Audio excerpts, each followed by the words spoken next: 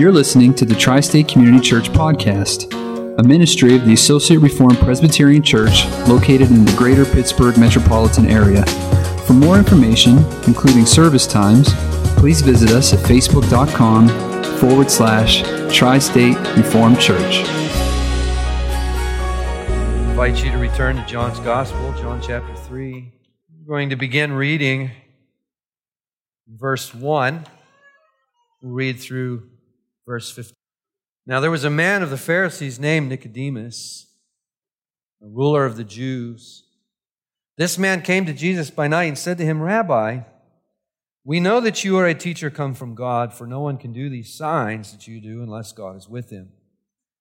Jesus answered him, "Truly, truly, I say to you, unless one is born again, he cannot see the kingdom of God."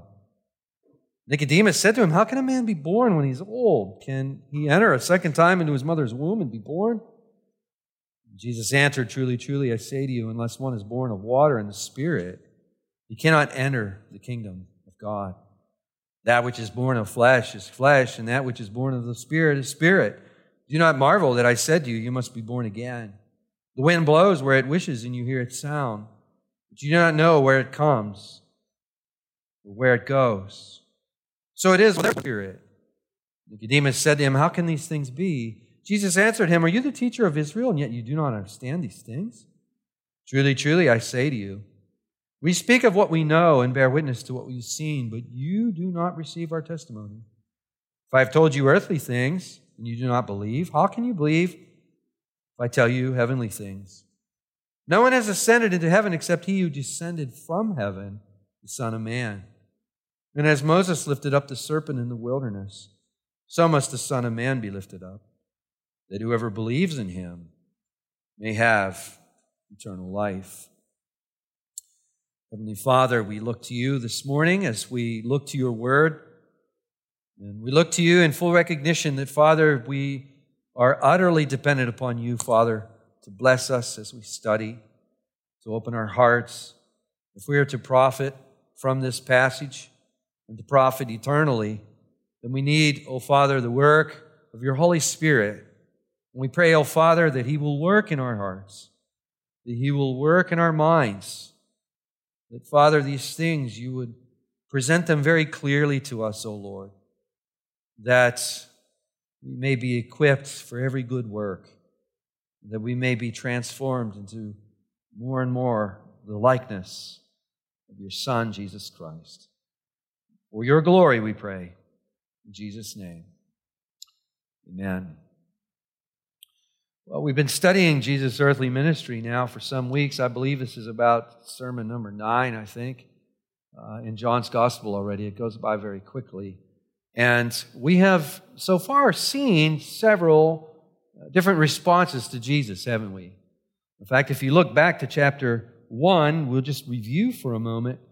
Verse 35, John the Baptist is standing with 2 of his disciples, who we believe to be Andrew and the Apostle John, who is the author of the Gospel of John. And John the Baptist sees Jesus coming, and he says, "Behold, the Lamb of God." And if you look at verse 37, the disciples heard him say this, and they followed Jesus. And you'll recall that we stopped there. We spent some time there a few weeks ago, for the disciples had heard this before from John. John had shared this before. But something was different this time.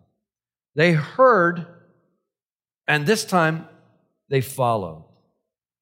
And this was a response that we have seen. In fact, the disciples are added to. Andrew goes and gets his brother, Simon Peter. Simon Peter comes on board. And then Jesus sees Philip. In verse 43, he finds Philip, if you will. Jesus came to seek that which is lost. He found Philip. Philip follows him. Philip runs for Nathanael, and now Nathanael follows him. And we have seen, as the disciples go to Cana, and Jesus performs what John calls the first of the signs, the first sign that John records for us, that through this sign, namely the water transformed into wine, that the faith of the disciples are strengthened, isn't it? They're strengthened. And then we went to the temple. It's the time of Passover. Jesus comes and he clears the temple, and as he clears the temple, he's met by a second group of folks in verse 18 of chapter 2, probably temple police, and I would think certainly some members of the Sanhedrin come and see Jesus. And here we see a second group. They ask Jesus, "What sign do you show us for doing these things?" And as we pointed out, here there is no lack of sign.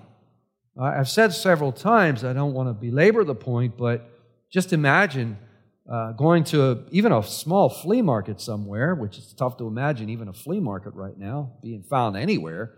But imagine going to even a small flea market and just overturning the tables and taking their little money boxes and throwing them all out of there. It would be very difficult to do. Nonetheless, an operation of this magnitude taking place in the temple precincts. And Jesus drives them all out, doesn't he? Single-handedly, he drives them all. There's a sign. And I made mention that, as D.A. Carson points out, even the way they framed the question in verse 18, they certainly were aware that they were speaking at the very least to a prophet who's come from God. But they ask for a sign. What is really the problem? The problem is really they don't want anything to change. And that's often the case, isn't it? With a sinful heart. We might even think of our hearts. After we've walked with Jesus for many years, there's still places in our hearts that are stubborn. And we don't want them to change, do we? We like things to be the way they are. So it's easier to offer some kind of excuse and to say, "Hey, Jesus, just show me a sign. Show me a sign, Jesus." And it's interesting how Jesus responds to them. And this is a pattern for Jesus. We look back to Matthew 13 and we saw that this is a pattern. When people come to him with an unwilling heart, and that's really at the end of the day what's up here. There's this obstinate, unwilling heart to believe. Even in the midst of all of the evidence that's before them, they dismiss it because they don't want to believe. They don't believe because they don't want to believe. And how does Jesus respond typically in that scenario? Well, he responds with these enigmatic statements. Enigmatic, meaning hard to understand. And he says to them in verse 19, "Destroy this temple, and in 3 days I'll raise it up." And even the disciples didn't understand that, did they? Not until after Jesus was raised. And it's oftentimes how Jesus will respond to a heart like that. But then we come to another group in verse 23 of chapter 2. While Jesus is at the Passover, many believed in his name when they saw the signs that he was doing. And on the surface of it, that sounds great, doesn't it? I mean, that sounds wonderful. All these people are believing. Yet you come to verse 24 and you see there's a problem. Jesus did not entrust himself to this group. Why? Because he realized that these professions were spurious. They were resting in a false foundation. They were spurious. And last week we spent some time looking at that, especially enthusiasm for the spectacular. There's an enthusiasm for the spectacular in all of our hearts, I think. That's why things like Ripley's Believe It or Not is so popular. I mean, Tammy and I just started watching this series, this TV series entitled Hillary. Now, it's not on Hillary Clinton, I'll show you that. It's Hillary the Mountain Climber. I don't know if anyone's ever heard of Hillary, first man to climb, one of the first men to climb to the top of Mount Everest. And what is his fascination? His fascination is with these mountaintops. There's this spectacular scene. So, there is in us. And who doesn't want to see the pictures from up there? Who doesn't want to see the spectacular pictures of God's creation from nearly 30,000 feet in the air? Who or above sea level, that is. Who doesn't want to see that? So we have in our hearts this enthusiasm for the spectacular. But this, in many cases, this is no foundation. In all cases, this is no foundation for our faith. It's not a suitable foundation. So in chapter 3, we have one representative. Actually, in many ways, Nicodemus is a representative of two groups. He's a representative of the second group and the third group. Nicodemus is a Pharisee, right? And many of the Pharisees, they would fall under that second camp, wouldn't they? Lord, show us a sign. The stubborn heart and unwilling to believe, wanting the status quo, not wanting things to change. We like things the way they are. And you recall last week I said a few words about the Pharisees. They paid a high premium to externals, to appearance. We looked back to Matthew 23, where Jesus really in a scathing way rebukes them and says, on the outside, you guys look beautiful, but on the inside, what? Not so much. On the inside, you're full of dead man's bones and wickedness. So they're all about outward appearance. They're all about following these a high disciplined and regimented life and following these externals, yet there's no inward transformation. And that's pretty important to hold on to in understanding Jesus and Nicodemus and how Jesus handles Nicodemus. In verse 1, Nicodemus, he's a ruler of the Jews, we're told. And one other item, which I think is important, is in verse 10, we're told that he is the teacher of Israel. In fact, Jim and I were just talking about that before the service. And the King James, I think, calls him a master, if I remember correctly. And I don't know if the manuscripts that the King James translators were working with lacked what we call the definite article or not. I've been meaning to look to that, and I haven't done it yet. But I will look to that. But the textual evidence that the ESV translators are looking at has the definite article in front of teacher. And it says, the teacher of Israel. The teacher of Israel. Which would suggest that Nicodemus was one of the major teachers of Israel. A very influential teacher of Israel. Probably a very wealthy man as well, we would suppose. He's the ruler of the Jews. He comes to Jesus by night. And even though, we could ask Nicodemus, and I think we should ask Nicodemus, what's on your mind? Why are you coming to Jesus? And it would seem that he is seeing through the hypocrisy. It would seem that he has realized, he's come to realize, listen, I am not what I present myself to be on the outside.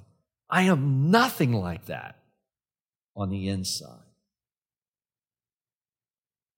And it seems that he comes to Jesus in the same way as the rich young ruler comes to Jesus, where we know what the rich young ruler had on his mind. He says, good teacher, what must a man do to inherit eternal life?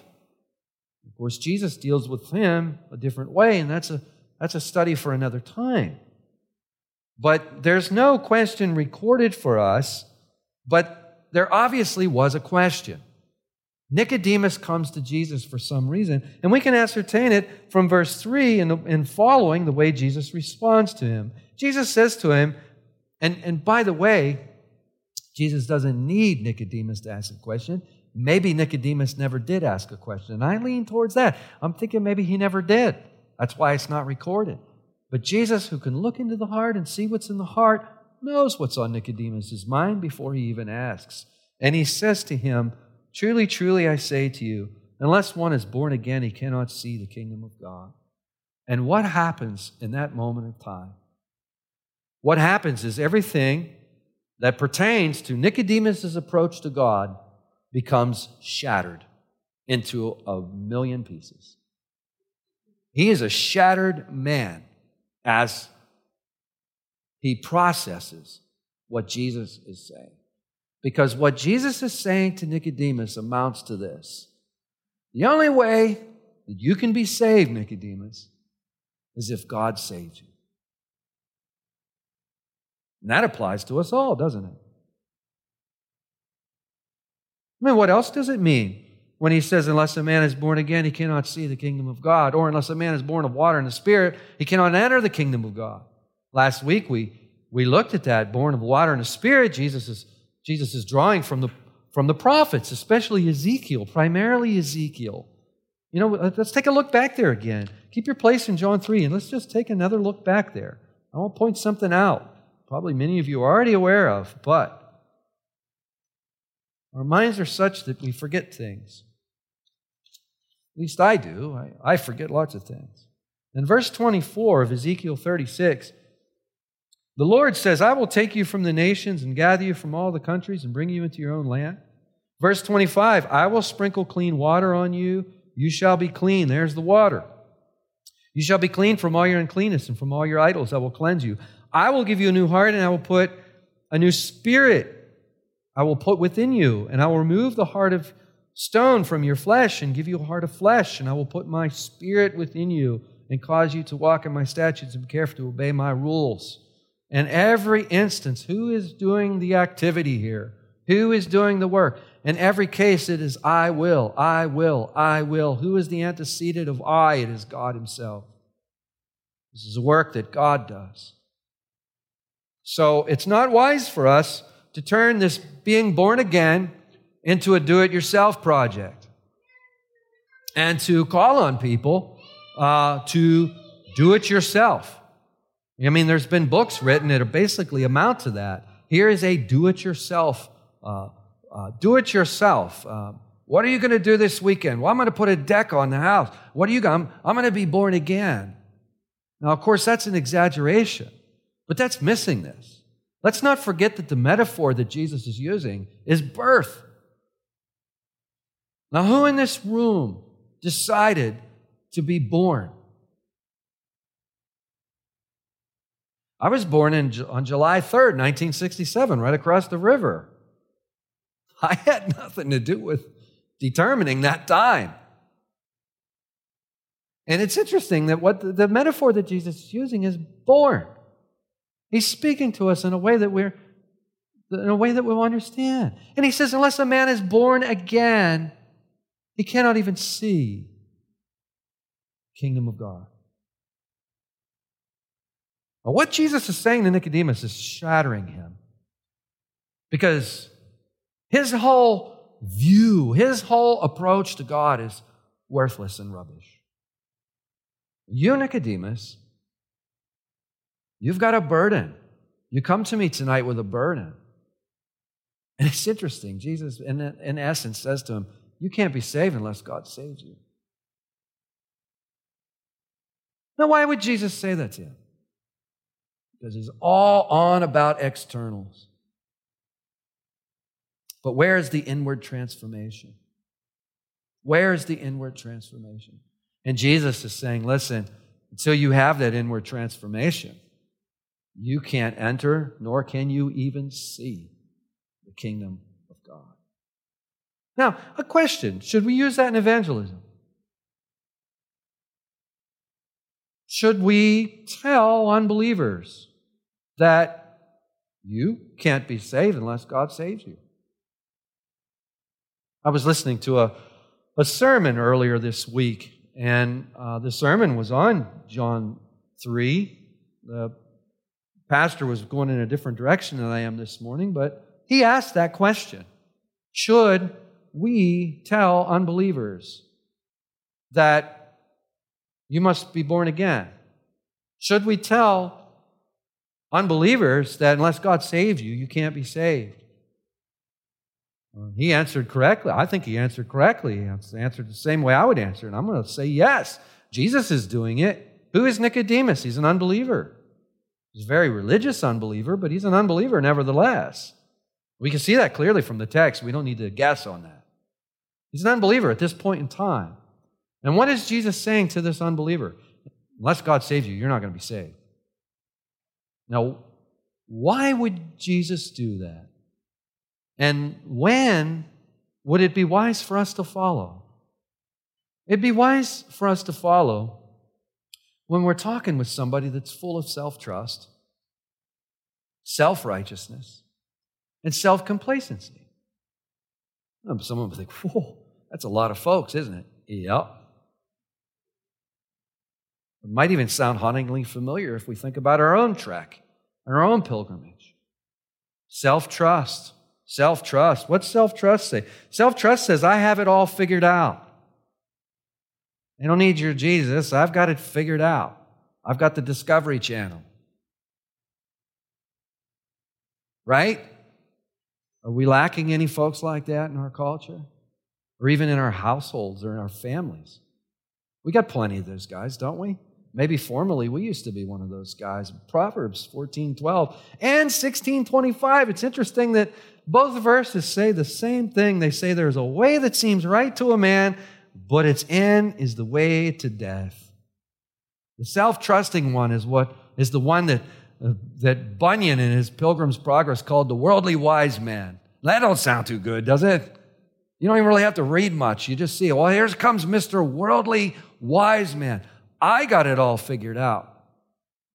There's a way that seems right to a man, but it's the way of death. Self-righteous. Self-righteous says, I'm not that bad. Let's take a look at John 3. Many of you are familiar with the passage, but let's take a look. Romans chapter 3, not John 3. You say we're already in John 3, Rick. We just read it. Romans 3,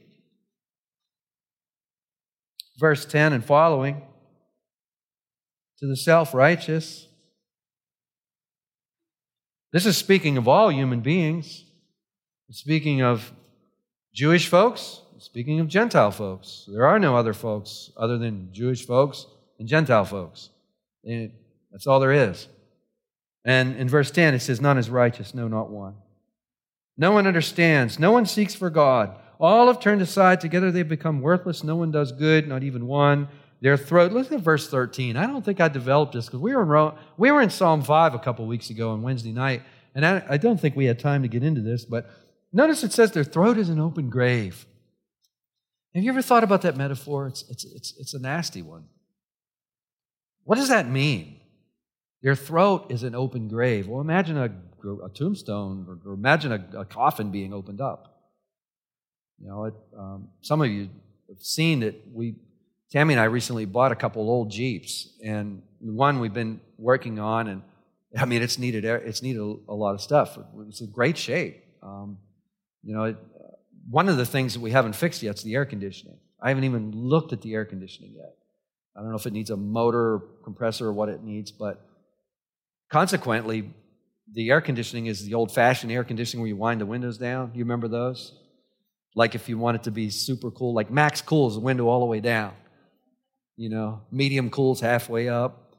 And on these hot days, I don't know, 2 weeks ago, week and a half ago, when you went across Route 8, somewhere along Route 8, someone must have hit a deer, and the deer is must be down over the hillside. But out in that sun, you know where I'm going, don't you? And as I've gone past there with the windows down, I'm like, wow. I mean, for the folks that are living in houses right nearby, whoa. That's the imagery here, everyone. In Romans 3, verse 13. Their throat is an open grave. And it's out of the throat that words come, and it's out of the heart that the words come, right? We apply Jesus' teaching to this. It's out of the heart that the mouth speaks. What is this saying about the fallen human heart? What is this saying? We'll go out on Route 8 with your windows down. That's what it's saying. You see? That's where we're at. That's our self-righteousness. And self-complacency says, I'm okay. I'm okay. Self-trust, I figured it out. Self-righteousness, I'm not that bad. Self-complacency, I'm okay. This paradigm has to be shattered, or this person is never going to look to Jesus. And that's why I'm suggesting that, more than suggesting, I think our directive here is saying, listen, if you're going to get saved, God's going to have to save you.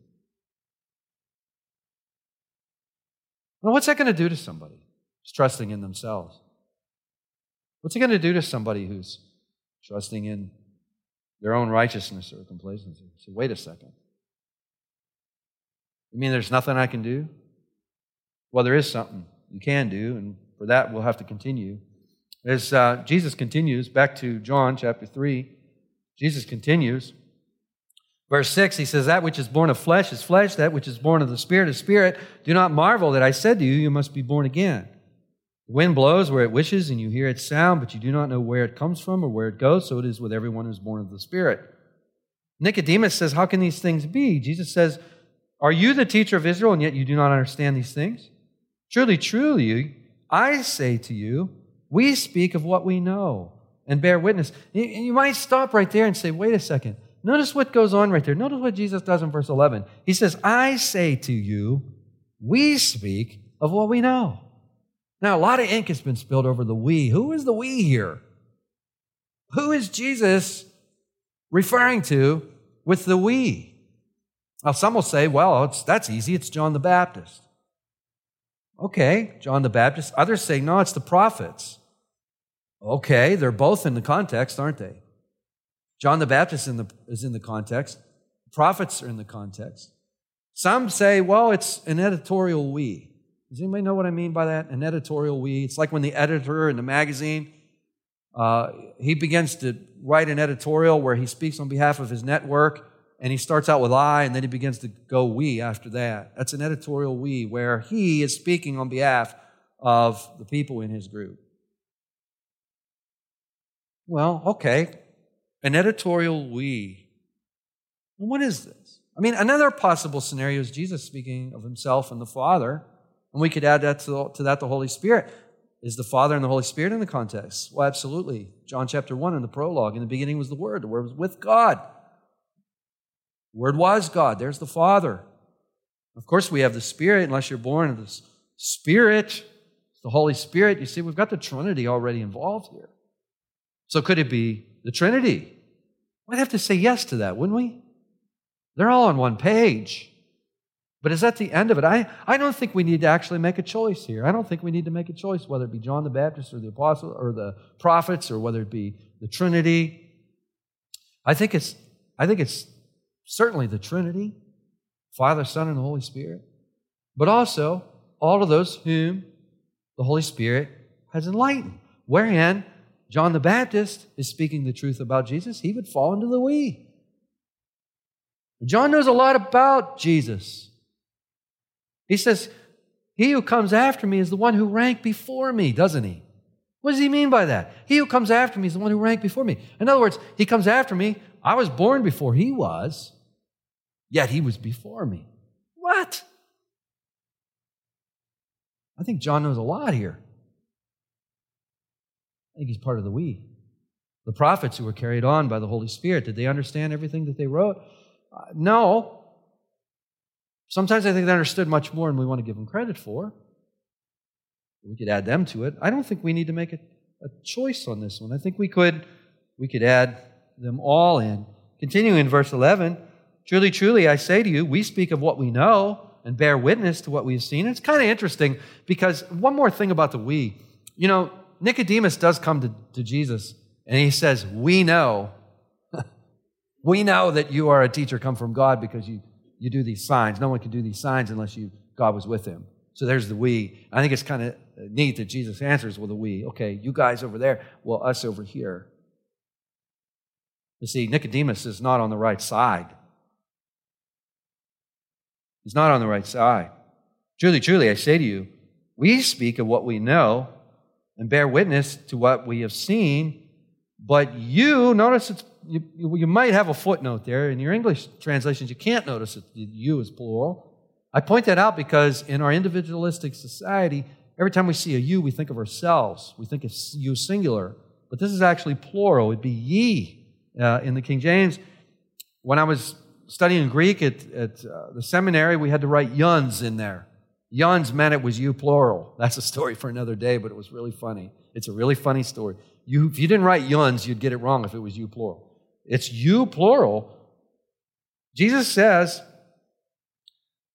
truly, truly, I say to you, we speak of what we know and bear witness to what we have seen, but you do not receive our testimony. That would be Nicodemus and the group back in 23 and 24. You see, every time you see belief in the Scriptures, it doesn't always mean saving faith. It doesn't always mean saving faith. Nicodemus is an unbeliever, and so are many of the folks back in chapter 2, verse 23 and 24. Because he doesn't receive our testimony. What does that mean? You don't receive our word. That's as simple as this. Let's not make that more complicated than it is. It's as simple as this. You know, we have received word that Hurricane Laura reached landfall in Louisiana. Okay, We all have, right? Everyone's heard that, right? Laura, a high Category 4 hurricane hit the coast of Louisiana a few days ago, right? We receive that word. We embrace it. Does anybody here doubt that that happens? Of course it happened. We receive it. Verse 12, Jesus says, if I have told you earthly things and you do not believe, how can you believe if I tell you heavenly things? I'll say, what's Jesus talking about there? Well, he's talking about being born from above, being born of the Holy Spirit. Well, someone will say, wait a second, that's heavenly. It's heavenly being born again, isn't it? Yes, it's heavenly, but it's heaven coming down on earth. Where does it take place? It takes place in this age here on earth. You see, after Jesus returns, there's not going to be any more being born again, is there? After the consummation of all things, will there be any more then? So Jesus is basically saying to Nicodemus, listen, I'm talking to you about the fundamentals, the basics.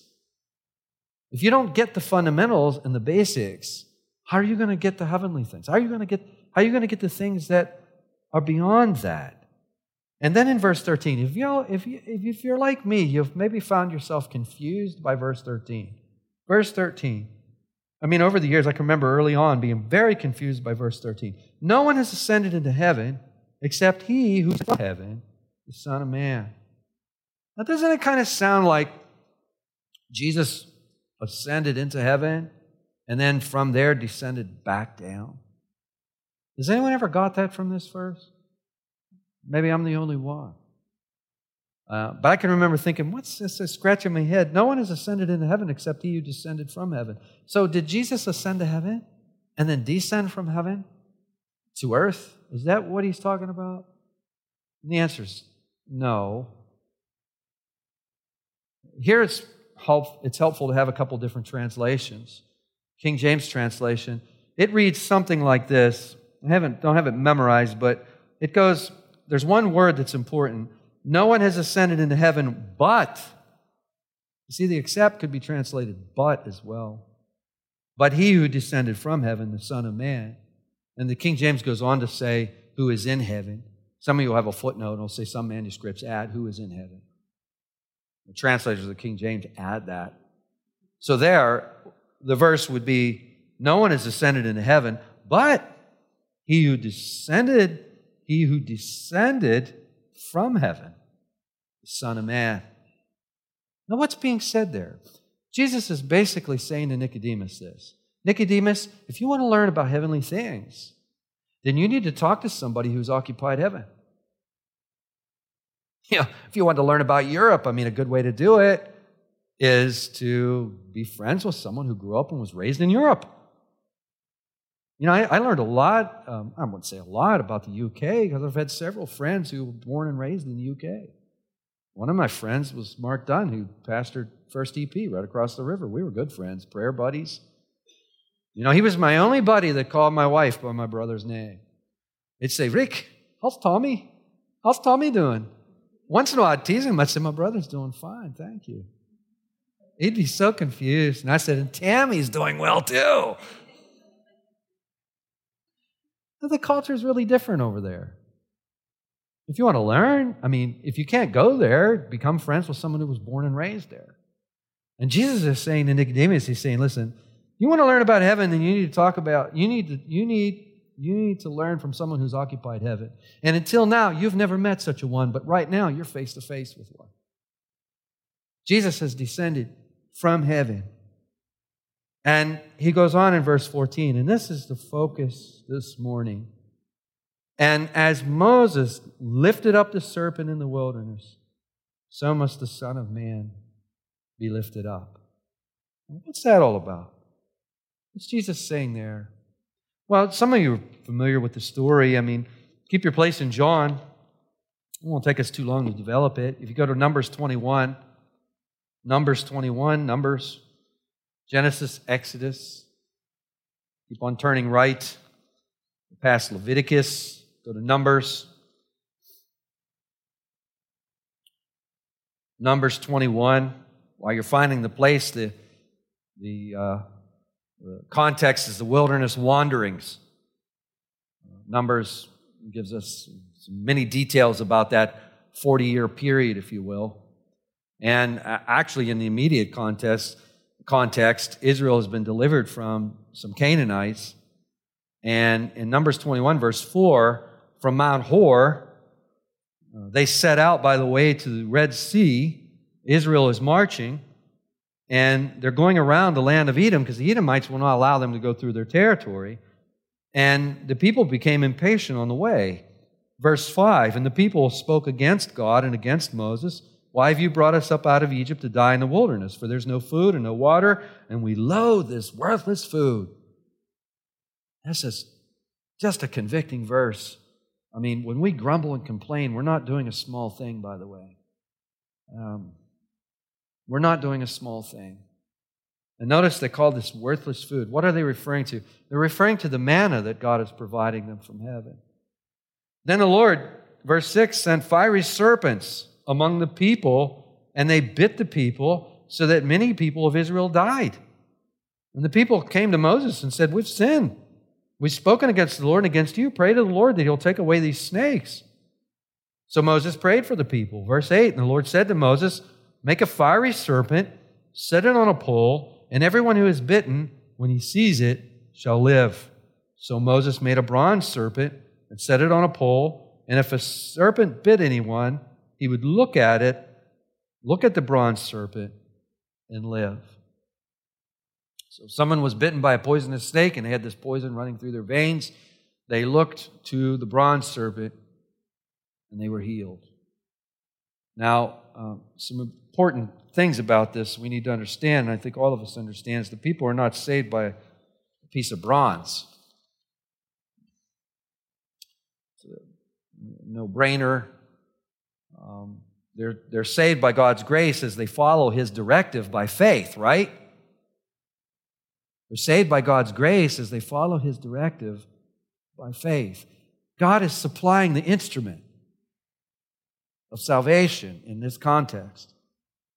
And here's what we call, and it's the second time in John's Gospel that we've arrived at what we call the type and antitype.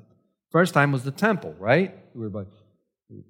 Second time is this serpent, just as Jesus is saying back to John chapter 3. What is Jesus saying to Nicodemus in verse 14? As Moses lifted up the serpent in the wilderness, so must the Son of Man be lifted up as well.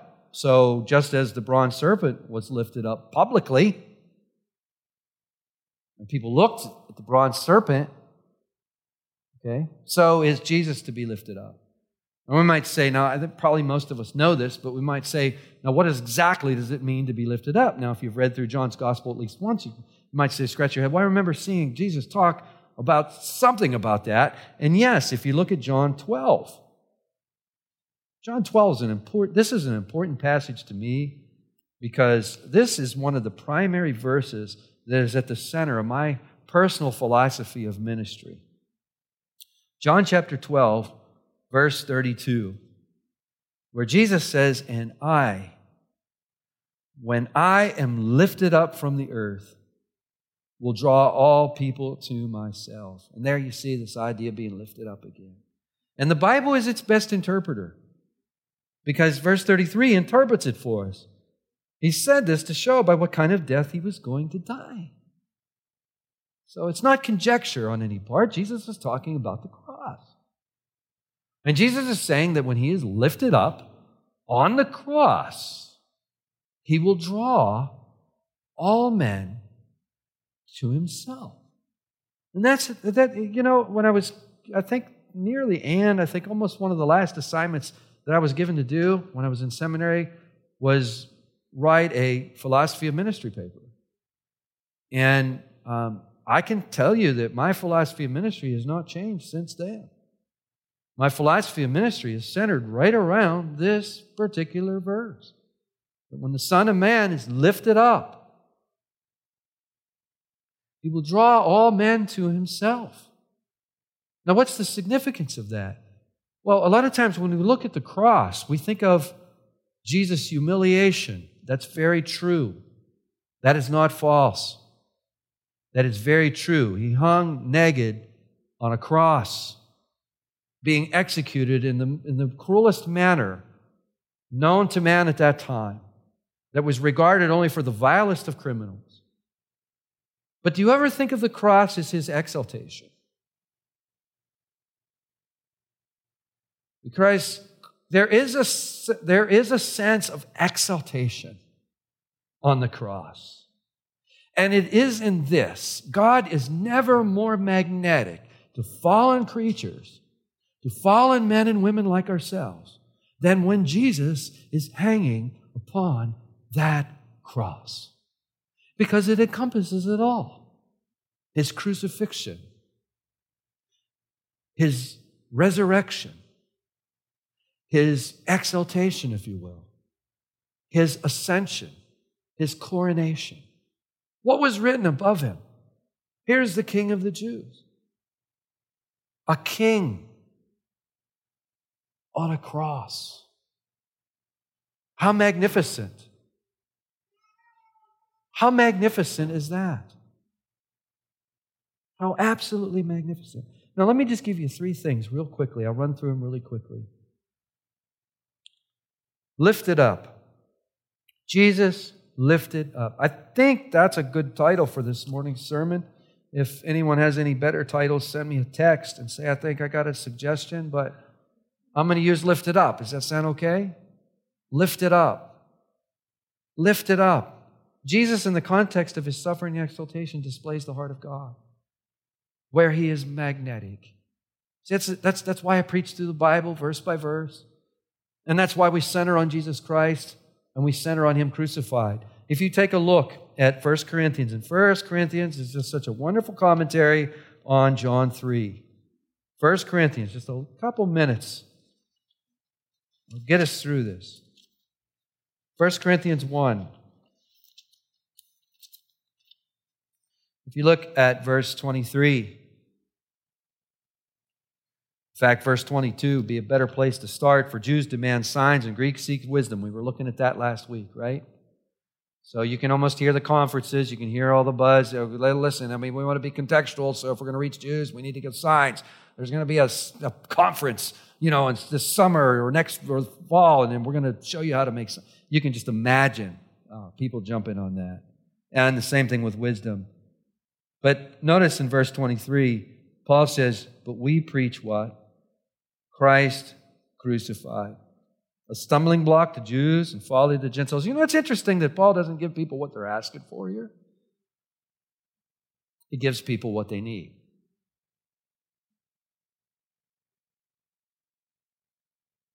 So much of church growth today is giving people what they're asking for. In fact, they go as far as to poll to see what best bait they could put on their hook. These bait and switch tactics, and that'll put it. That congregation that's raised on that's going to be in chapter 2, verse 23 and 24. That's where you're going to be. That's your foundation. There's so many ministries that are built on events, event after event after event after event after event, and a ministry like that is going to be built on the foundation of events. And the congregation of those ministries are largely going to be in John chapter 2, verses 23 and 24. The Apostle Paul built on the foundation, and he even goes on in his letter to the Corinthians to talk about the foundation. He builds upon Christ, and namely him crucified. So we see that this is important for evangelism. That's probably the easiest thing for us to see. In evangelism, should we tell unbelievers that unless God saves you, you can't be saved? And the answer is yes, if they're full of self-righteousness, if they think they got it all figured out, and they're trusting in themselves, and they're happy with themselves, then yes, we got to shatter that, just as Jesus shatters that in Nicodemus' life. But then what do we give them? We give them Christ crucified, right? We give them Christ crucified. Now, what's maybe not as clear to us is that this is also important in healing. Now, some of you are going to know this because some of you, a few years ago, when you first started coming here, you were coming to me and you had these problems and they were painful problems. And what did we do together? We shared the gospel. We took and applied the gospel to those problems. Do you remember those problems? What's wonderful is those problems, those problems were back in the dust, weren't they?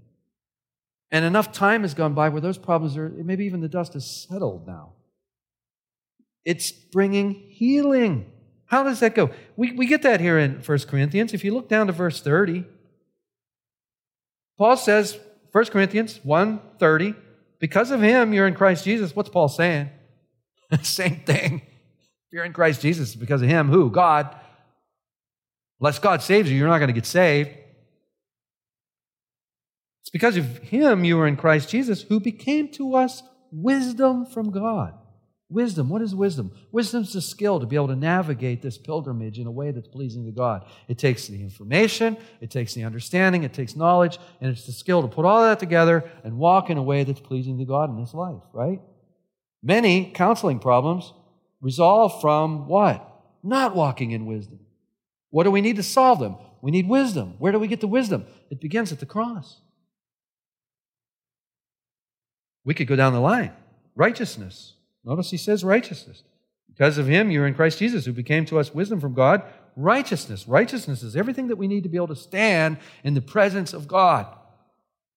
Now listen, you're not going to get anywhere in addiction or many of these things until you understand that you can stand by virtue of your faith in Christ Jesus, that you can be washed and clean, and you can be holy in God's sight. You're not going to make a lot of progress in addiction until you understand that. So you see the implications of that for healing. Each one of these is a sermon for another day, but sanctification, there's another one. Righteousness and sanctification. What is sanctification? To be made holy. To be made holy. That's a great balm, actually. B-A-L-M, not B-O-M-B. B-A-L-M. It's a great balm for a hurting soul. Sanctification. You can be made holy. Because when we're broken, we do not feel holy. And redemption. What is redemption? Well, redemption is what it means to be saved. Redemption is salvation. So here we see the importance of this in evangelism. We see the importance of this in healing. And one last thing, we see this in the importance of devotion, worship. How often do you think about the cross in terms of worship? Let me give you a graphic linkage between the two. And it's like, this is what you don't do. But it actually teaches us, by teaching us what you don't do, to teach us what you should do. Does anybody know what happened to the bronze serpent that Moses made? Does anybody remember? Do you know the history? Take a look at 2 Kings 18. Go back to the history books. You go back past Psalms, go past Job, past Chronicles. After 1 Chronicles, you get to 2 Kings. Go to 2 Kings 18. There, 2 Kings 18, we have Hezekiah becomes king. He's 25 years old. That's 2 Kings 18, verse 2. When he began to reign, he reigned 29 years in Jerusalem. His mother's name was Abi, the daughter of Zechariah. He did what was right in the eyes of the Lord, according to all that David his father had done. Look at verse 4. He removed the high places and broke the pillars and cut down the Asherah. And he broke in pieces what? The bronze serpent. Why did he do that? Well, for until those days, the people of Israel had made offerings to it. They were worshiping it. They were worshiping it. They were ascribing to that piece of bronze what God was doing in their hearts. That piece of bronze is a type. It points to Jesus. But you see, you can see how that could create devotion and how that could create, this desire to want to worship. You look up at it and you see it and you get healed. But see, when we run to the anti-type, when we run to the fulfillment of the type, and we look up and we see Christ Jesus, we worship. That bronze snake did not confer the grace to heal the person. God did that as they followed his directions by faith. But Christ has life in himself. And he does confer that grace. And the only one that really worships him properly is the one who looks up into him and sees that I am not going to ever get saved unless you save me. I have no righteousness. I have no wisdom. I have no sanctification. I don't have no redemption. I don't have anything. The only thing I have is the filth that you have to take away. Well, a person who comes to Jesus like that can't help but worship, can he? I think it's a good place to stop. What do you think? Heavenly Father, we thank you for this great book. We're speaking of the entire Bible. We also speak of the Gospel of John. How wonderful it is to preach through these passages and to preach through your word and to see these wondrous things that you have done.